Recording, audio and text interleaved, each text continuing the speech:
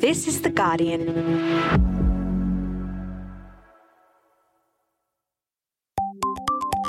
Hi, this is Guardian Australia Reads. I'm Jane Lee. Every week, we ask Guardian Australia's editors what their favourite articles are, and then we read them aloud for you. Today, we're going in search of a waterway outside Hobart that is both elusive and transcendent. Lucy Clark is Guardian Australia's features and membership editor. Lucy, tell me why you chose this story. I commissioned and chose this piece because Natasha is such a lovely writer. And after being stuck in our homes under lockdown for so long, I knew she would take me out of my office on an almost spiritual journey up Kunani Mount Wellington in Hobart to see the ephemeral mountain pool known as the Disappearing Tarn. And she does. Let's hear it. This is Pure Heaven but Also Hell, my trek to find the Disappearing Tarn by Natasha Chicha.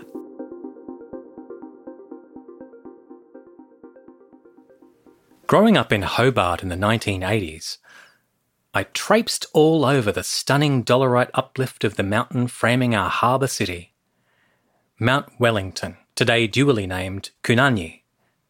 We regularly drove up the mountain road to picnic in fern glades at the springs, near the site of a hotel that burnt down in Tasmania's catastrophic 1967 bushfires.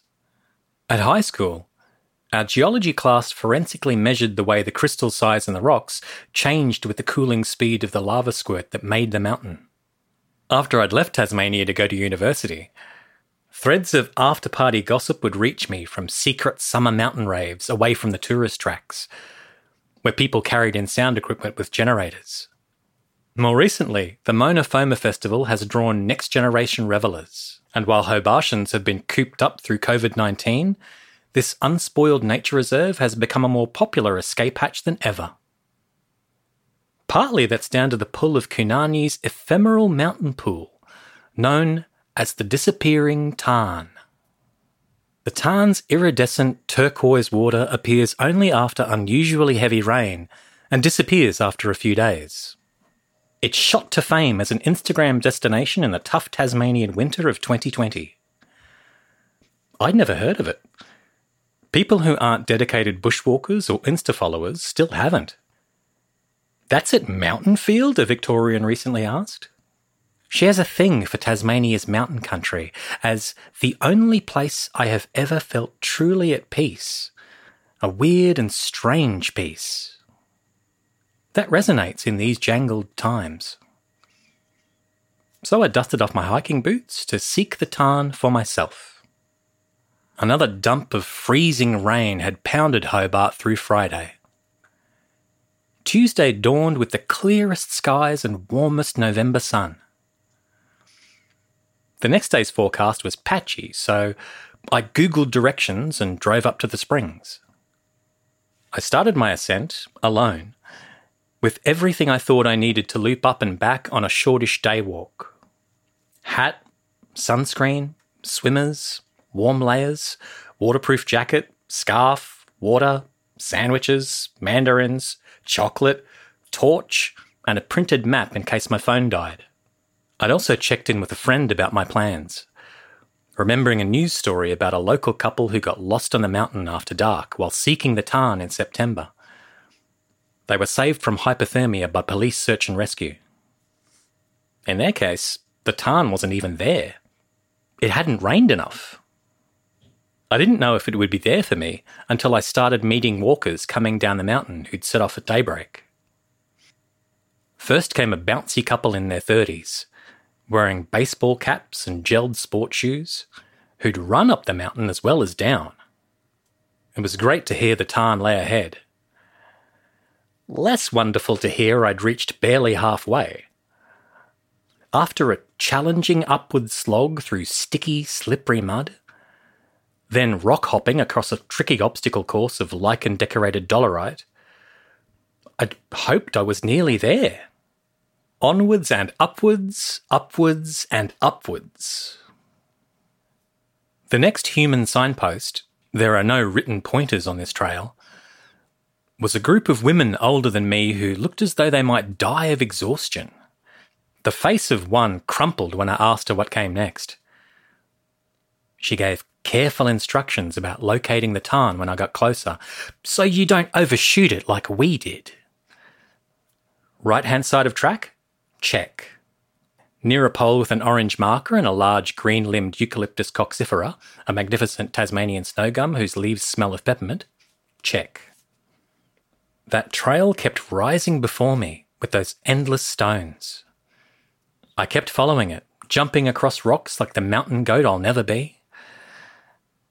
With each landing, every toe smashed into the front of my boots. I wished I'd packed thicker socks. Onwards and upwards. Surely it was close now?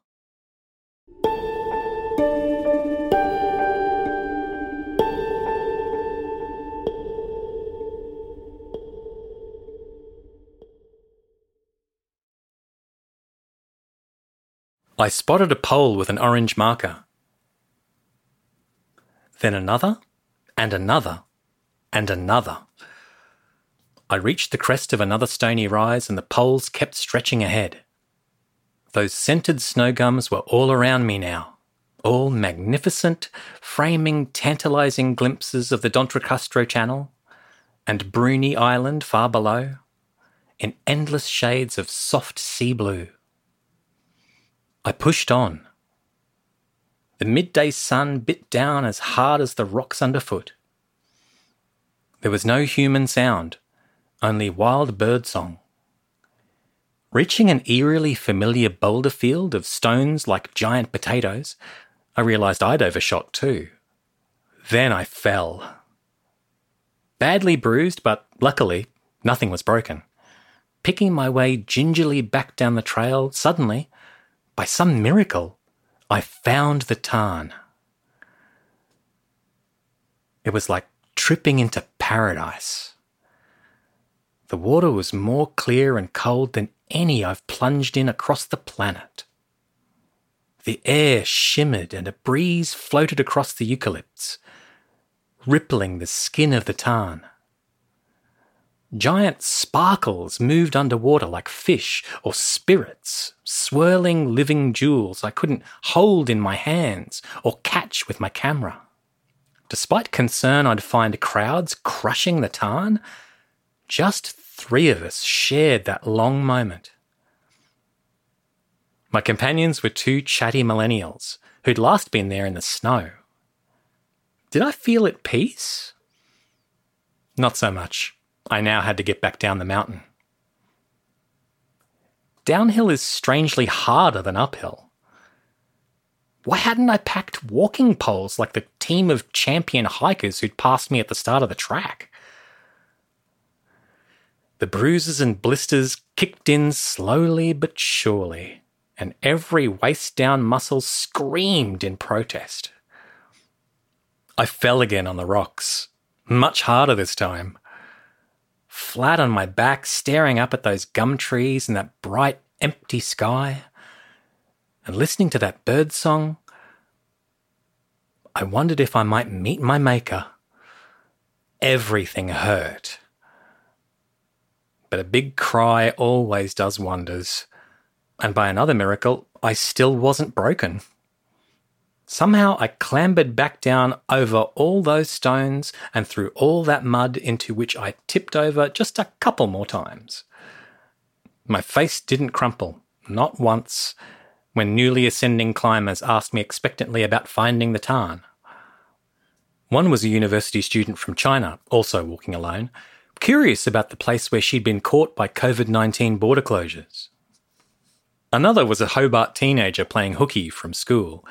Sullen and shy on the way back up, there was no stopping him sharing the wonder of the tarn when he lapped me on the way down. And there was a couple from India doing their fast-tracked visa time in Hobart, who kindly pulled me out of the mud. They wanted my honest take on the trek.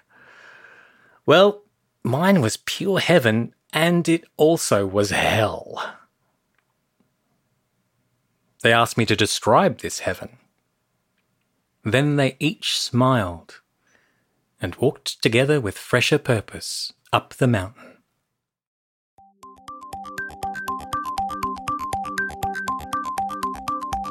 That was Pure Heaven, but also Hell, my trek to find the disappearing Tarn by Natasha Chicha. The reader was Colin Smith. To see photos of the Tarn and to read the article, go to Guardian Australia's website. This episode was produced by Alison Chan, Daniel Simo and Camilla Hannon. I'm Jane Lee. See you next time.